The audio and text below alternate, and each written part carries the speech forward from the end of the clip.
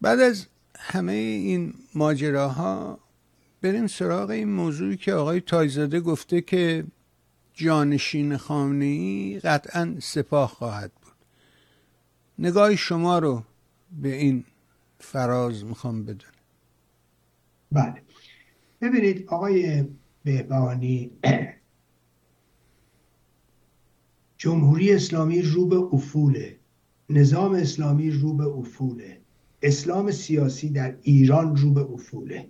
خوشبختانه اینو فقط شما تو جامعه نمیبینید، فقط تو مردم نمیبینید، شما تو نسل جوان نمیبینید که هی داره فاصله میگیره از اسلام، حتی فاصله داره میگیره حتی از شیعه، فاصله داره میگیره از اسلام سیاسی. شما اگر نگاه کنید قبلا تو جامعه ما این خودآگاهی وجود نداشتش و اساسا مردم به فکر این برن که بسیاری از نمادهای شیعه رو یا اعتقادات شیعه رو زیر سوال ببرن اساسا وجود نداشت. و خیلی ها هم امروز مثلا سعی میکنن با نگاه امروزشون به گذشته بپردازن. مثلا اگر یک کسی راجع به علی ابن ابی طالب صحبت میکرده یا عکس حضرت امیر رو، علی ابن ابی طالب رو در خونش داشته، در سفره هفسینش داشته، یا در نمیدونم در مناقب او صحبت میکرده، امروز مثلا میاد مثلا اینو نشان دهنده مثلا نه یا ناگاهی طرف یا حماقت طرف یا ذهنیت طرف یا فلان. نه، این مال یه دوره خاص بوده، مال یه دوران خاص بوده و اتفاقا این فرهنگ ایرانی بوده که همه آرزوها و آمال خودش رو، همه ارزشهای خودش رو می اومده برای اینکه زنده نگه داره بردش تو قالب علی ابن ابی طالب که سر سوزنی با اینها همراهی نداشته. ملاحظه میکنید؟ یعنی تمام اونچه که عیاران انجام میدادن، تمام اونچه که آزادگان در ایران انجام میدادن، اینو میبرن پای حساب علی ابن ابی طالب. نمیدونم هرچه که ما داستان سیاوش و ظلم سیاوش و نمیدونم خون سیاوش و فلان داریم، همه اونا رو بردن تو حسین ابن علی. خب یعنی اینا یه واقعیت است، ما باید با اینها با نگاه تاریخی نگاه کنیم، نه اینکه امروز به بعد میرا بگیرم نمیدونم یارو گفت حسین ابن علی اینجوری یا علی ابن ابی طالب اونجوری. نه، اینا رو باید تو هر کدوم تو ظرف زمان و مکان خودش نگاه کنیم. ولی خوشبختانه امروز جامعه داره به این خودآگاهی میرسه، جامعه داره با اینها به نوعی مرزبندی میکنه و این بسیار مهمه و اینو ما باید بهش توجه داشته باشیم. نگاه کنید و این چیزیه که کمتر بهش به نظر من پرداخته شده. حالا داستان اینه که هرچه داریم میایم جلو، مردم فاصلهشون با اسلام سیاسی داره بیشتر میشه و آینده اسلام سیاسی در ایران تیره و تار میشه. این یه طرفه، یعنی مردم پذیرای این نیستن. نسل‌های جدید هرچه دارن به در واقع وارد میدان میشن، اینا فاصلهشون با اسلام سیاسی هرچه بیشتر میشه. خب اون تطم اعتقادی که مثلا مادرانشون یا پدرانشون یا اجدادشون داشتن و اینا دیگه ندارن، خب یا کمتر دارن. این مثبت محض این نیست که مذهب در ایران از بین خواهد رفت. اصلا من چنین تصوری ندارم، نه در ایران، در هیچ جای دنیا ندارم. چون یه کالایی رو میفروشن که هیچ کسی اون کالا رو نداره. این یه مسئله. اما مسئله بعدی در درون خود سیستمه. سیستم نگاه کنید به ولایت فقیه، تئوری ولایت فقیه رو به افوله. چرا؟ ببینید ما خمینی رو داریم که یه چهره واقعا کاریزماتیکه، قدرتمنده، هیچ کدوم از مراجع تقلید نمیتونن باهاش هماوردی کنن، خیلی واضحه. خب؟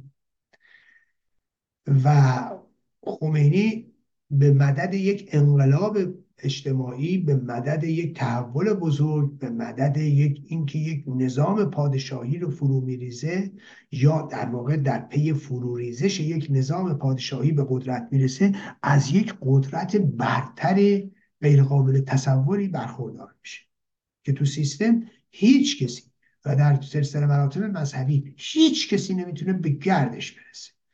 خمینی هیچ دفتر دستکی نداره، واقعا نداره. دفتر خمینی مثل دفتر مراجع تقلید دیگر به شکل سنتی اداره میشه. یه 10 نفر تو دفترش هستن، پاسخ به سوالات میدن، استفتاءات میدن و 2 3 4 تا اتاق و نمیدونم دفتر دستک تو جماران و تو قم دارن و همه دفتر خمینی و بیت امام و اینا همش همینه. اما خامنه ای که میاد به قدرت میرسه، شما نگاه کنید فاصله بین خامنه ای و خمینی یه دنیاست. خامنه ای یه آخوند پیزوری که همه شاهد بودن خمینی چجوری تو سرش زد، چجوری به غلط کردن افتاد. خامنه ای که میرفت توی جبهه مسخرش میکردن. خامنه ای که سپاهی ها به قول معروف براش یه 2000 ارزش قائل نبودن. خب میرفت اونجا سکه یه پولش میکردن و خامنه ای کمترین کسی بود که در جبهه ها حضور پیدا میکرد. خب یهو میاد به قدرت میرسه، نیاز داره به دفتر دستک. خامنه ای یک بارگاه عظیمی برای خودش درست، بلوار بیت رهبری. خامنه ای دم و دستگاهش چند تا وزارتخونه است. خمینی جز اون سهم امام و نمیدونم فلان پولی در اختیارش نبود، یعنی نیازی نداشت. میگم مثل مراجع تقلید سنتی عمل میکرد. ولی خامنه ای بودجه عظیم کشور در دستشه، در بیت رهبری است و عملا همه چیز در اختیارشه. همه اون چی که خمینی کاشته بود همین برداشت، امپراتوری مالی بزرگی رو به ارث میبره و بماند و بودجه های عظیمی که در اختیارشه، قدرت سیاسی، نظامی، اقتصادی. خب جوانتر از خمینی هم هست، 30 سال جوانتر از خمینی بوده که به قدرت رسیده، بنابراین حوصله بیشتر داشته و انرژی بیشتری میتونسته بگذاره که گذاشته. پس اینا در واقع ما میبینیم و خامنه‌ای به این موقعیتی که امروز داره رسیده. نگاه کنید موضوع ولایت فقیه از خمینی وقتی به خامنه ای رسید چقدر افت کرد. و حالا برسیم به ولی فقیه سوم، ببینیم کیاس، کی جانشینه. اونایی که مطرحن دیگه. خب اینایی که مطرحن کیه؟ مجتباست، رئیسیه، یا یکی از به قول معروف تخم ترکه های مصباح یزدی، مثلا نمیدونم امثال عراکی و فلان و اینا که من سالها قبل راجع به عراکی نوشتم و گفتم به زعم خودش، تو ذهن خودش، تو فکر خودش، تو مشق رهبری هم میکنه، یه آدم احمق بیشوری که قاتل جانی بوده تو جنوب ایران و اساسا ایرانی هم نیست، عراقیه. خب؟ و تو دم و دستگاه عراقی ها اومد بالا. خب؟ حالا این بماند که از نظر من شانسشون رو خب خیلی کم میکنه، هم عمام سفیده شانسش بسیار بسیار پایینه و خب تازه اگر هم باشن شما نگاه کنید یه آدمی مثل مجتبی یا آدمی مثل رئیسیه و فکر کنید رئیسی که سکه یه پول شده، مورد مسخره و مضحکه همه هست دیگه، تو خود رسانه ها اینو مسخرهش میکنن، فضای مجازی دیگه آبرو حیثیت براش نداشته، اینا میخوان بیان مشق رهبری کنن. خب ببینید این یعنی چی؟ این یعنی رهبری مسخره و مضحکه قرار گرفته و این نشون میده که چقدر دست اینا برای ولی فقیه سوم خالیه و چه بسا تحمیل رئیسی یا تحمیل مجتبی خامنه‌ای یا امثال اینها تو درون سیستم هم مخالفت‌های اساسی رو ایجاد خواهد کرد. میتونه به تنش منجر شه، میتونه به انفجار منجر شه، میتونه به زد و خورد منجر شه. من نمیدونم، میدونید نمیدونیم اون موقع چه زمانیه، چه شرایطیه، چه دورانیه، ولی همه اینا رو توجه بهش داشته باشید. ببینید آقای بهبانی، اینا میتونه به نظر من زمینه ساز بحران‌های عظیمی در آینده ایران میشه و حتما کسی که میخواد به قدرت برسه بایستی با حمایت سپاه باشه، اهرم سپاه و امنیتی رو در دست داشته باشه. خود خامنه ایش هم با قدرت سپاهه. خامنه ای با سپاه و دستگاه امنیتی و بگیر و ببند و بکش و بزن و اینهاست که تونست بمونه. مگه خامنه ای چجوری مونده؟ خامنه ای مگر اعتبار مذهبی داشته؟ وگرنه همین قوم میخوردش. خب ولی نکته بعدی اینه که همون قدری که خامنه ای فاصله داشت با خمینی، خامنه ای فاصله داره با بعدیش. یعنی هر روز که میگذره اینا در واقع افول بیشتری میکنن و نظام نکبت اسلامی نتونسته هیچ کسی رو تولید کنه. شما نگاه کنید در مقام تئوریسین هم نتونستن. اگه قبلا متحری داشتن، بعد رسید به کی؟ به آدمی مثل مصباح یزدی. فاصله مصباح یزدی با متحری خیلی زیاد بود. خب ولی بماند که بعد از مصباح یزدی کی؟ هیچکی. یعنی همین که نگاه کنید، مطهری، مصباح یزدی، بعد الان مثل خر تو گیر کرده. باید بگن مثلا کی دیگه؟ سید احمد خاتمی کی رو دارن اینا؟ اعرافی رئیس حوزه قوم کی رو دارن اینا؟ حالا همه حوزه ها نه، فقط حوزه قوم. خب کسی رو ندارن.